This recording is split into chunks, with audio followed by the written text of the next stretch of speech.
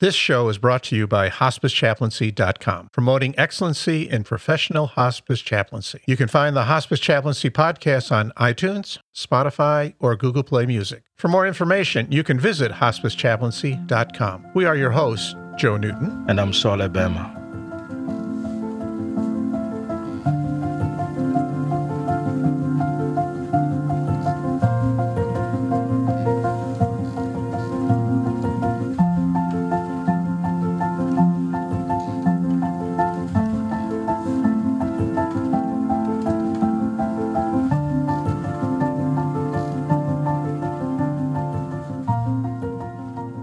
Thank you very much for joining us today on this episode. We have a special guest for you. We have Chaplain Erik.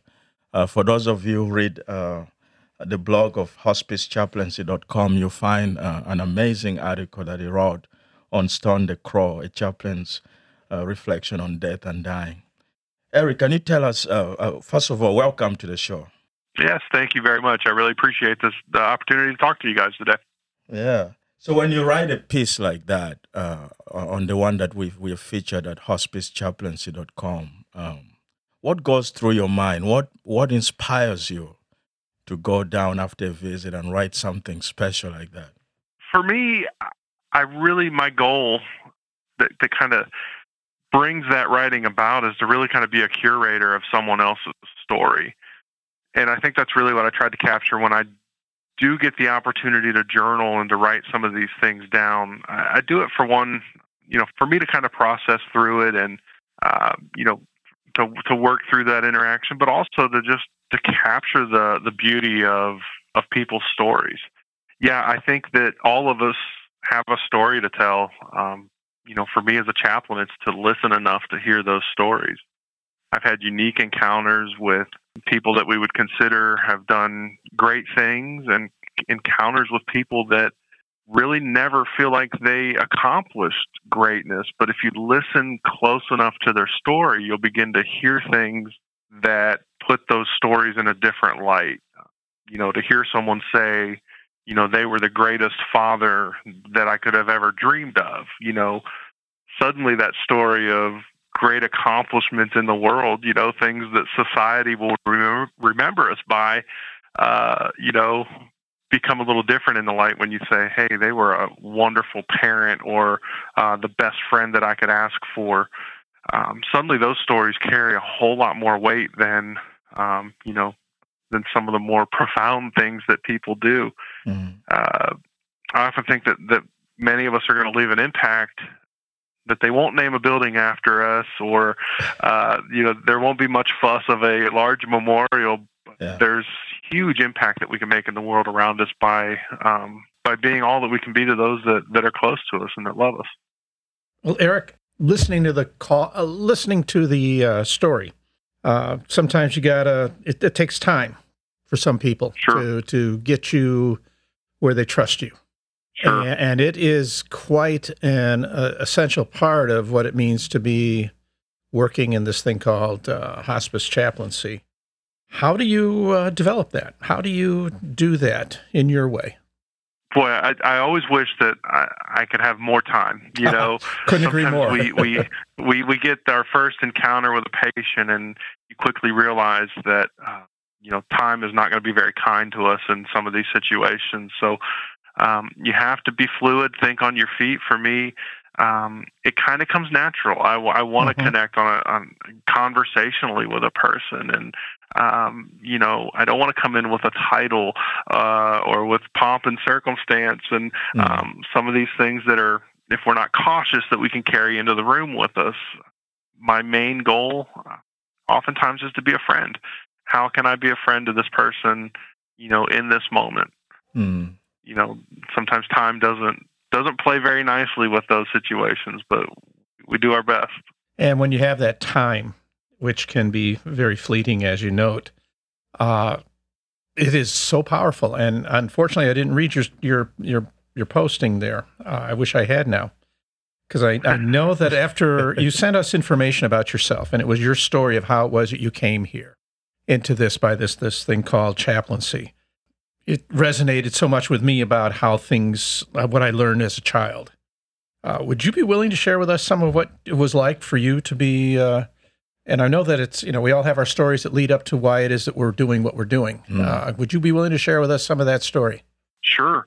I think through most of my life of trying to reconcile what that story's meant to me, maybe frustration over how some things have went, ultimately have led me to a place where you suddenly realize, well, you're right where God intended you to be, even through some difficulties or hardships.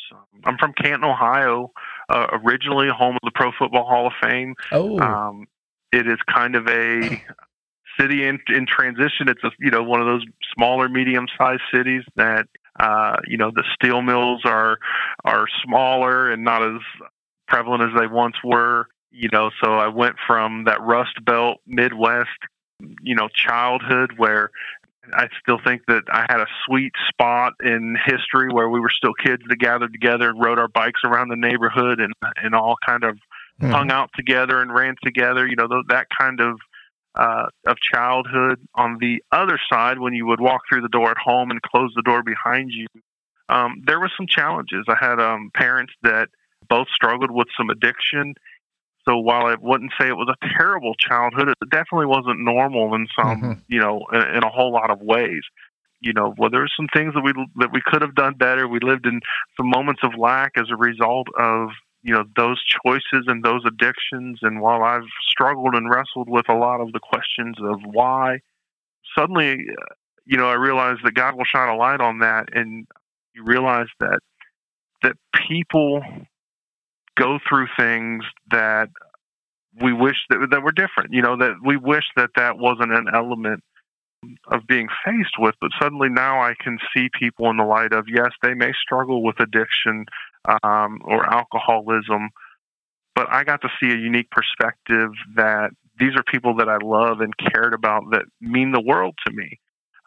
So it doesn't, for me, I think it's careful in our interactions that we don't dehumanize a situation or slap a label on something and be removed from it, because people are still parents, they're still siblings, they're still loved ones, and that's what my parents are to me. Even though that there was those seasons of difficulty related to to addiction and alcoholism. But as a child, Erik, how did you process? You're looking at your parents and the addictions they were going through. How did you make sense of the world? So I think a lot of times I couldn't make clear sense of it. I did always feel that I had a sense of calling or a sense of purpose that I would one day make a difference in spite of these type of circumstances. So learning to kind of balance all of those things, while one family member dealing with addiction was also the same one that was my earliest spiritual mentor. One of my earliest memories as a child was my mom sitting on the bedside with me, explaining to me what it means to pray and how we could commune with God even in this, bedroom on the bedside. How we could have this audience or this moment of communing with God to share our innermost needs and desires and all of those things. And all of that came from a person that had, her own sense of struggles and difficulties in a lot of ways. But there was a beauty that was revealed by exposing me to that spiritual practice of prayer and communing with God. I found it interesting when you were writing about Mom that she would help those who needed help. And always. I remember as a kid growing up, and I'm sure I'm not going to ask you how old you are because I'm older than you. And I remember when I was at home and in the summertime, and always coming to the back door, we had what we considered the hobos coming, because we were about a block and a half from a railroad tracks, and these guys would ride on the railroad track, get off, and come in, and they'd come looking for something to eat. And my mom wouldn't let them in the house, but she would always get them something to eat. And I still remember that to this day, and I had to be, in my 6, 7, 8 years old type thing. I know that had to be a wonderful example for you to see what it is that we're all children of God. Yeah. Yeah, she very similar situation. Kind of had some guys drifting through, came to the door. One day they knocked on the door. Mom went to the door, and I'm, kind of peeking around the corner, seeing what's going on. And, in my gut, I'm going, man, these guys are probably up to no good. I mean, I don't know what they, what they were up to. But Mom said, hold on, and went and made them a couple sandwiches and, fed them on the porch and sent them on their way. And I asked her, those guys were, they looked like sketchy characters. What are you doing? She's like, well, they needed something in that moment, and I was able to, to provide that need. And, she would always say that, maybe we're entertaining angels unaware, that these could be opportunities to, to minister to somebody, but also to, there was always a spiritual component to it. That she would never, let us walk away from a situation without trying to instill that in us. How did that impact you? It definitely changed the way I see people. People from all walks of life, different statuses in life. Some of the things that we carry. Some people may have prominent places in our society. Some people, may be in the margins. But I've strived to always treat people the same, regardless of where they're at, because that person that's maybe been marginalized or is pushed out to the side, they weren't always that way. There's things that happen. There's situations that come about in life. As we know, we're going to have and experience suffering in this world, and things don't always work. The fairy tale endings don't always happen. So, to treat those people with dignity and respect at all times, regardless of who they are. So is that the background that led you to becoming a pastor?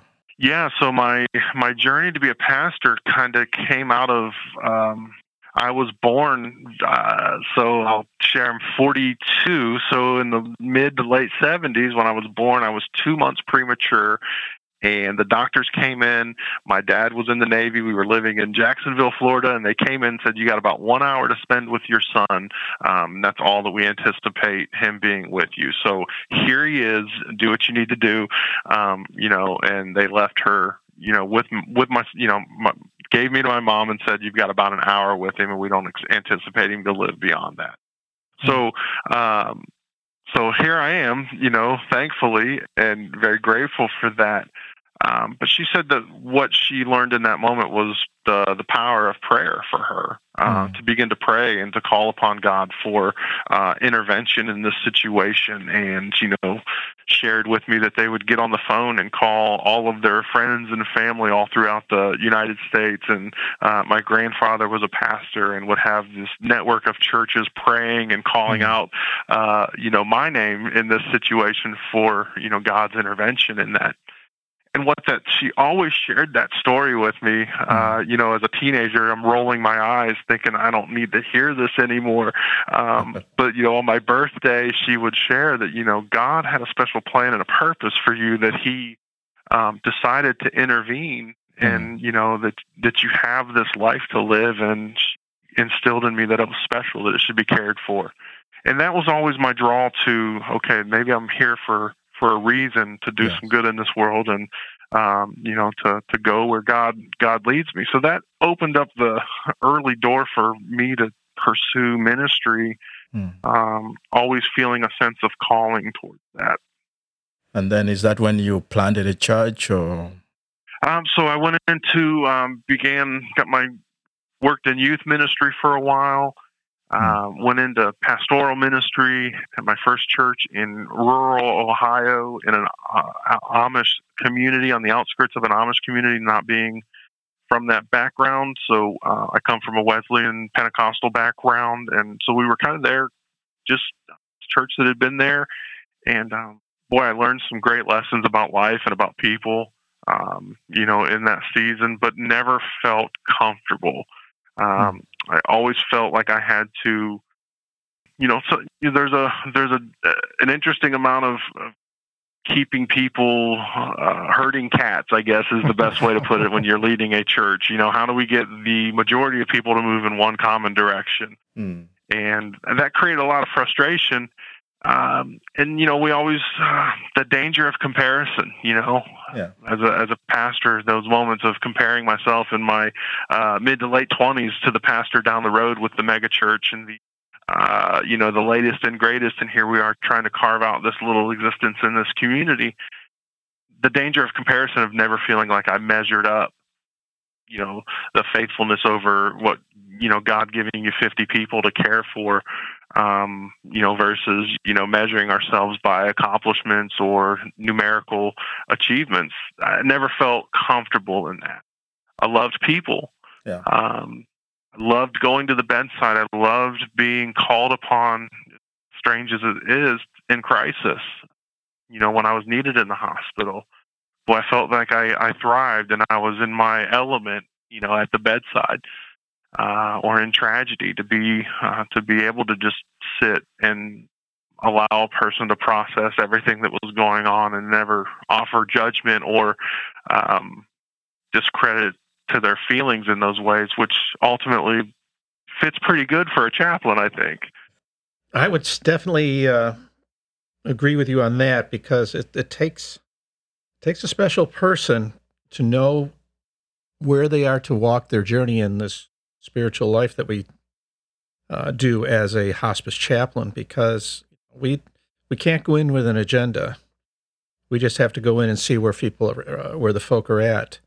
Yeah, you sound like you're very good at that. Where did you get your experience? I guess I could say, because you sound so like me. Pardon me, I don't hate to say that, but I mean that's how I've done my ministry. That's how I've done my chaplaincy. Along the same road that you're walking.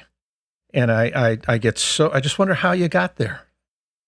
Well, I had, during my internship, prior to my first pastoral appointment, did an internship with a veteran, seasoned pastor that, he's one of the rare guys that I think at this point he's probably well over 50 years still serving in that one pastorate and just loves that community, loves those people. And I was placed under him during my internship, and right away he got a call, being in Ohio, to go to Kentucky, which was a 4 or 5 hour drive for us to get in the car and to go and to do a funeral. So, man, I had, best seats in the house to pick the brain of this veteran minister during this trip. And I still joke with him that we didn't pass an exit that had a Cracker Barrel without stopping. I've never had that much Cracker Barrel in my life. So, but during this trip, I had this chance to kind of see how he was wired, to see what he was thinking, and all of my expertise in my 20s, saying, hey, this family must have been really influential that you're hopping in the car, and we're spending a couple days going down for this funeral. And he just kind of listened. I said, well, they must have really been, boy, I bet they really gave, were they major financial contributors to, to this church? And, he just listened and it allowed me to talk. And it turns out that this family didn't do any more other than show up just maybe 2 or 3 times over the course of the span of years. What an example. But he became their pastor, their shepherd. And I said, well, why, if they weren't great contributors, if they weren't great attenders, if they weren't influential, then why are we spending this time and energy and all this effort to drive to this rural place in Kentucky for a couple hours and hop in the car and go back? And the words that he said stuck with me. He said, because they need me. They asked for him. They needed him in that moment. And that impacted me so much more, because then, than if they would have been record contributors to that congregation in some way. So the fact that stuck with me, that is really what I carried with me out of that internship, that, of telling me that real ministry doesn't happen in the pulpit, it happens at the bedside. It happens in those moments of crisis. It happens at the funeral homes. You can deliver a great sermon and they may remember it, for a couple of days, but chances are they will remember those moments when you came to them when they truly needed you. They certainly do. I've run into so many times where families have had their lifetime pastor, And then all of a sudden comes into this time when there's a need for them to be there at the bedside. And you call them and they say, "Oh, yeah, that's great. Yeah. Oh, I'm sorry. I don't have enough time." And I shake my head and my heart aches for that family who has put all that love and expectation into that person, and they're not there. And it just, it doesn't matter how much you pay. It doesn't matter how many times you've been in church. It just matters that you have the relationship, and you're supposed to treasure that. And you know how to develop that in such a short period of time. And that is truly a gift. Do you see yourself? What are your other gifts? Boy, I just love people. I'd say that's right. Really where my gifting comes out of. I just love people, almost magnetically at times, where I'm just drawn in and I just want to know that person. I want to know. Yep. It can be topical. It can be surface level. I just want to know how your day is, or we can talk about the big stuff as well. Just getting to know people, getting to hear those stories, motivate me to try to be a better person and to be a caretaker of those stories. And it sounds so selfish, but I find myself going, okay, how can I apply that in my life? Mm-hmm. How can I make my life, shine a little bit like this individual's life did?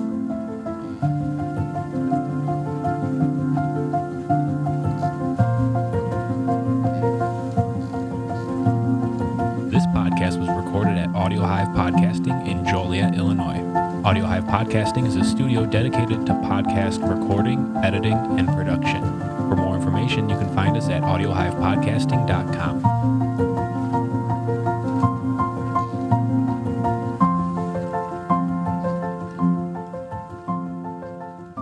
And it looks like beyond loving to know people, you have a genuine concern to walk with them, even in their pain and suffering.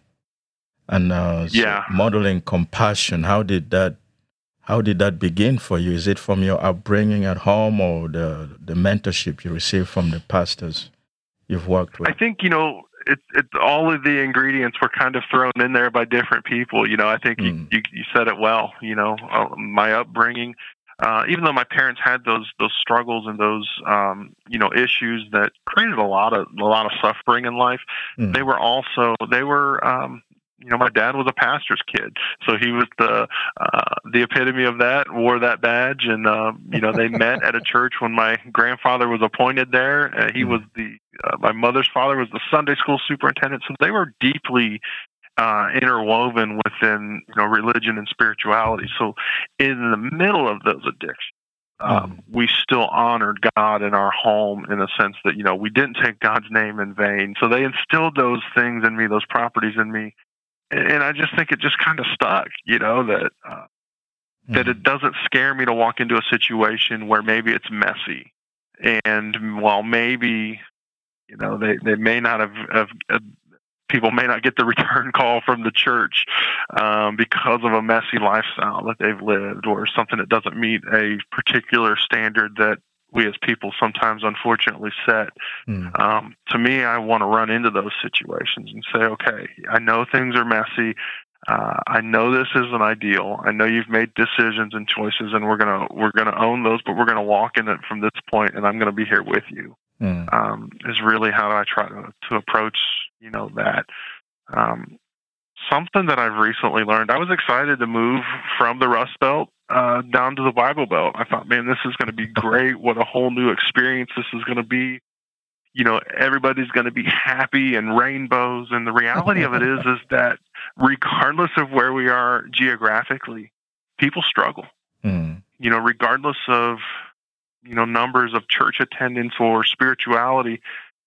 When you're faced with end of life, a lot of that stuff washes away, and you're just left with the bare essentials of life and living and what that all means. And I've just kind of discovered that there's a lot of messiness, there's a lot of suffering, there's a lot of trials that people, regardless of where we're at geographically and regardless of the amounts of times that we darken the door of a place of worship, those things still remain.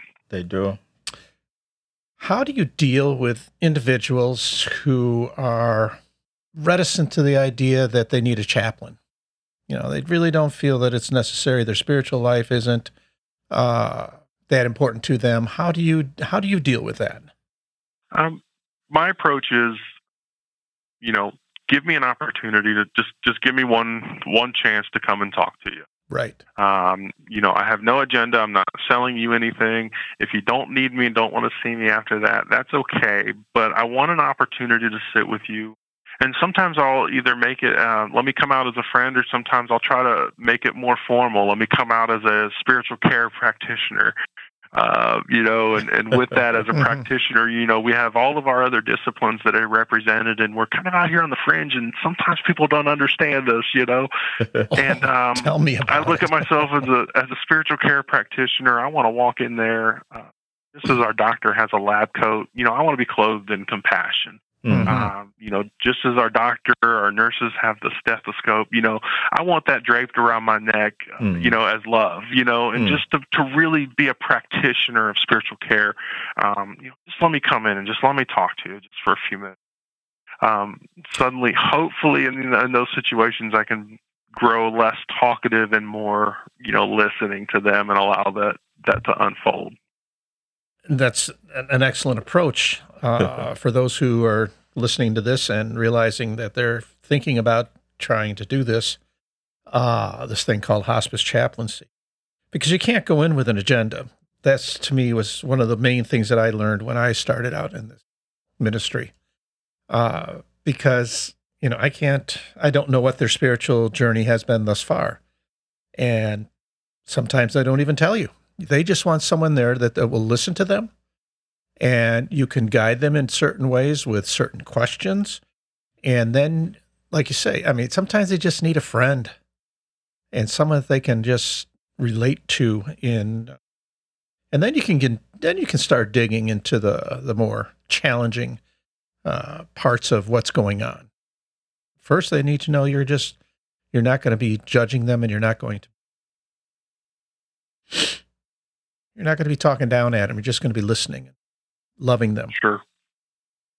So how did you make that transition from being a church pastor to now being by the bedside as a hospice chaplain? And it looks like it was a little easier, but I'm sure there's some serious transition there.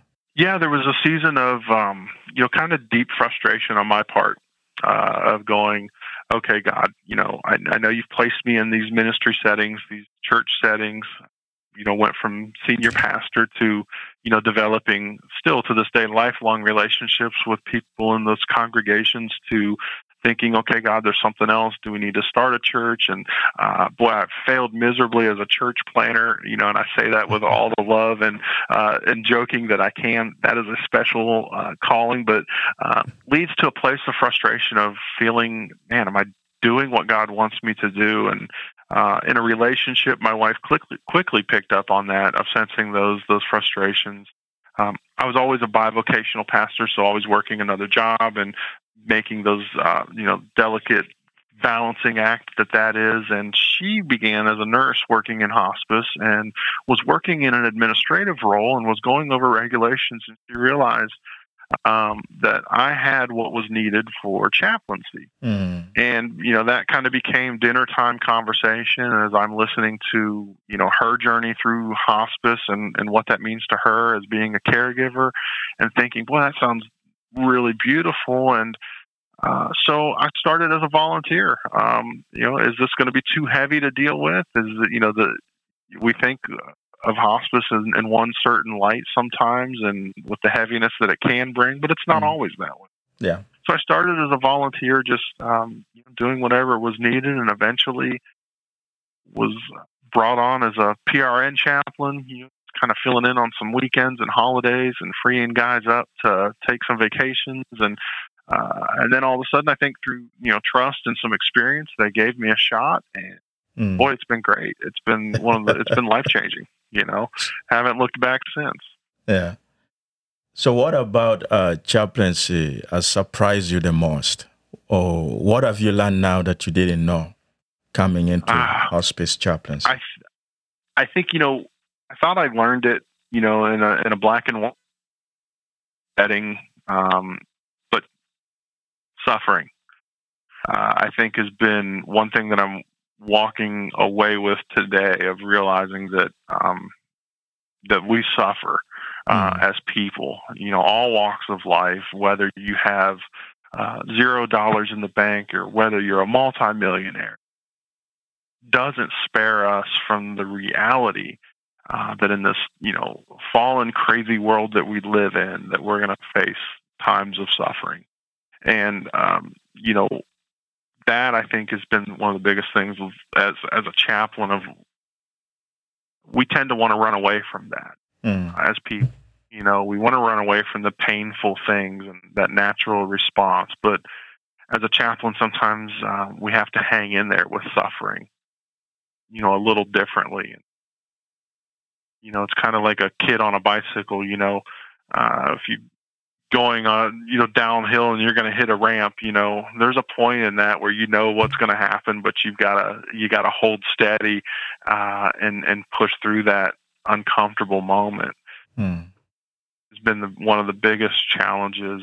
One chaplain acquaintance of mine said that sometimes we have to find ourselves sitting in the ash pile with people in order to to kind of work through those seasons or those periods of suffering. Well, that's one of the things in my experience that people I'm sure have asked you, as they've asked me, and I know they've asked Saul, why do you do this? How is it that you do this? You're always dealing with someone who's dying. And, I know clergy out there that, you more than please take care of my people while they're dying, because they don't like looking at it. They don't like being part of it. They'll do the funeral. But getting that, and then maybe they might visit them afterwards once or twice. Yeah. Have you had that experience with other pastors, where you feel that this is very difficult for them? Yeah, I mean, if you want to, put a damper on a social gathering and people ask what you do, just mention that you're a hospice chaplain, and suddenly that's never happened to me. The whole tone. So, I truly think that as a chaplain, I think we're made up in a way similar to a paramedic or to a police officer or firefighter, that we want to rush into the, we want to rush into the action, not for our own, accolades, but if we don't do it, who else would? Yes. Type thing. And I think that's where I'm at with it. Well, if I'm not willing to sit in there with a patient at the bedside, then who else would be able to do it? Right. And if I don't show up, who else would show up? So for me, that's kind of how I view it. But then, once you get to that place where you go, you find out what motivates you and why you do what you do. I do it. There's a huge selfish component every time I feel like I say this, because I want to apply the wisdom that I can gain from other people to my life. Oh, isn't that great? Isn't it great how people teach you, even at end of life? Yes, it goes back to that. They are truly living human documents. Oh, absolutely. Allow them to tell that story, and if you listen close enough, if you can get rid of our own biases and things that we carry in with us, they can share great wisdom and insight that truly I think the world needs. We need more of that in our world, to apply the wisdom of other people to make this world better. Where have you seen God in all of this? I've seen God in all of this. And how have you seen God? Yes, I've seen God in all of this, in everything. I've seen him much different than prior to chaplaincy. Sometimes I think we look at, for me, I'll make I statements that I looked at God as one that is just standing and waiting to share his disapproval about a decision or an action in our life. And through chaplaincy, I see God as compassionate and merciful and full of grace, ready to meet us wherever we are, no matter what we've done. Because God is ready, and he's in those moments, desiring a closeness with us as people. A beautiful example of that I can think of. I had an opportunity to I had a patient, and we'll just say that he just wasn't good. Nothing in his life was good. He made terrible decisions, was destroyed his family in the process of those decisions, and the judge basically sent him as far away as he could to spend the last few weeks of his life. Family was alienated, and all of a sudden through this, here I am dealing with an individual. Wasn't pleasant, wasn't pretty, wasn't anything that you would have dinner time conversation, about the things that he's done. And in that moment, I found that this gentleman found a peace with God as he faced his last day. That he found that he could reconcile with God through not only, asking forgiveness, but forgiving himself for the carnage that he was leaving behind him. So for me, that beauty of understanding that God was there, with the convict just as much as he was there with the sweet widow lady in church every Sunday, that the same God was real and powerful for both and for all. That's where I discovered what I think a more accurate depiction of God is not one that is forbearing and waiting to strike and to share his displeasure about all of our sin, but a God that is merciful and graceful. That's a in powerful, every up and down that we face. Powerful tool you have to share with folks, especially when they start questioning, am I worthy enough to go to heaven? Yes. And, there are those people out there who do question that, and, they've been to church every Sunday, they do everything, whatever, blah, blah, blah, and they still feel inadequate. Yet you can walk into the room and just say, believe me or not, I've seen what has happened. And that's a powerful I hope statement. I can leave people with that. I really strive to share that view of God, because sometimes people carry with them the other view. Absolutely. That God is just ready to judge and to strike us down. Mm-hmm. There may be a time and a place for that conversation, and I'll leave that for the theologians to hash out, but I want to be at the bedside and to pray, hey, here's what I've seen. God's love and mercy in action, and that's available to you. Go ahead, sir. Before we conclude, what wisdom about life have you learned from working as a hospice chaplain? Don't sweat the small stuff. If I could go back every time and save myself the heartache and grief of worrying about things that don't matter, all-consuming things of... it just seems like the car broke down, the hot water tank goes out, suddenly, you're compiled with these little issues that are, they're real problems in life, but they don't truly matter. To allow those things to derail us and to get into effect on how we interact with those that are close to us. If I could take anything away and apply it, it's don't worry about that kind of stuff. One patient shared with me, I always like to get them talking about, hey, have you taken any trips? Was there anything that was important to you? And tell me about family vacations and those kind of things. And, they invested, one particular family invested a whole lot of time and effort into orchestrating this family vacation, and only to find themselves stuck on the side of the road, pouring down rain with a flat tire. And the frustration that sets in, and as a father, I can definitely feel his pain in that situation. But then realizing years later that they didn't talk about the destination; they talked about how they found humor in watching their dad frustratingly trying to change this tire in the pouring down rain.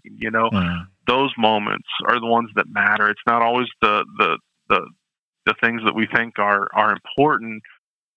Oftentimes aren't, and to just not allow those things to throw us, to get us off task or off course in life. We could all compile all of our list of problems. Really, in the grand scheme of things, if any of us had the unfortunate news to receive a diagnosis today, that list would probably grow a whole lot shorter on what truly matters. So, Joe, you have a question? I do have a question for you, Eric. One more question I'd like to hear your answer to, because in my work, I do on call, and I've had one weekend recently where I was just everywhere and had 5 deaths in a 2-day period of time, and found myself, as I consider myself, toasted. How do you take care of yourself? Well, I wish I could give you the great answer. That's an important question, because we all need to do that. Yeah, I struggle over that. I wish I could do better in that a lot of times. For me, I do try to enjoy my family. To try to keep what's important central. Looking for common everyday interactions, trying to embrace those with my kids are important.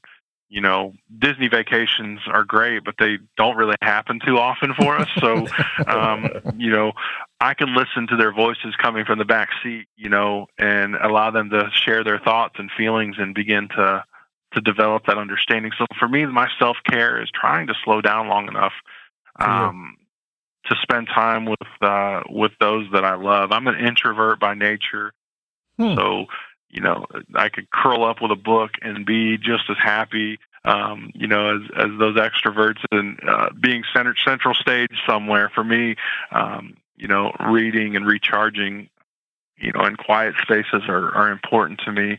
And I try to journal. I wish I could do it more. I wish I could do it better, but I try to journal my thoughts and to allow those emotions to come through. Mm-hmm. When I had my first moment where, like you said, I was toast, I had a gentleman that was just impactful, beautiful, spent time with him, and suddenly he was gone. And as a chaplain, I found myself, I held it together, got to my car, drove around the corner to the coffee shop, and just those emotions flowed. Yep. And I pulled it together, had my cup of coffee, went back to to our office, and reached out to someone that had a ton of experience behind them in hospice. And I said, I can't stop crying over the loss of this individual, and I feel terrible about it.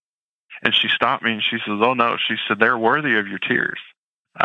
Don't ever let that stop you. That those people, their lives are worthy of us to shed tears for. So allowing those emotions to come through is helpful for me as well. That was a wonderful advice by that person. Couldn't agree. Yeah, they're pretty smart. They're a whole lot smarter than I. You've got yourself an incredible story, Erik, and you're doing incredible work. And I thank you for talking with us. Yes, thank you guys so much for this opportunity. I really appreciate it. God bless you, brother. All right, thanks, guys. Let me know if I could ever do anything else. All right. All righty. Hey, if you're ever up in Illinois, check us out. I will definitely look you up. Thank you very much. Thanks, Erik. Bye-bye now. That was Chaplain Erik. You'll find some of his writing at hospicechaplaincy.com. Thank you very much for joining us and for listening to this episode. This show is recorded at Audio Hive Podcasting Studios, and our engineer is Brian McKenna. Thank you for listening.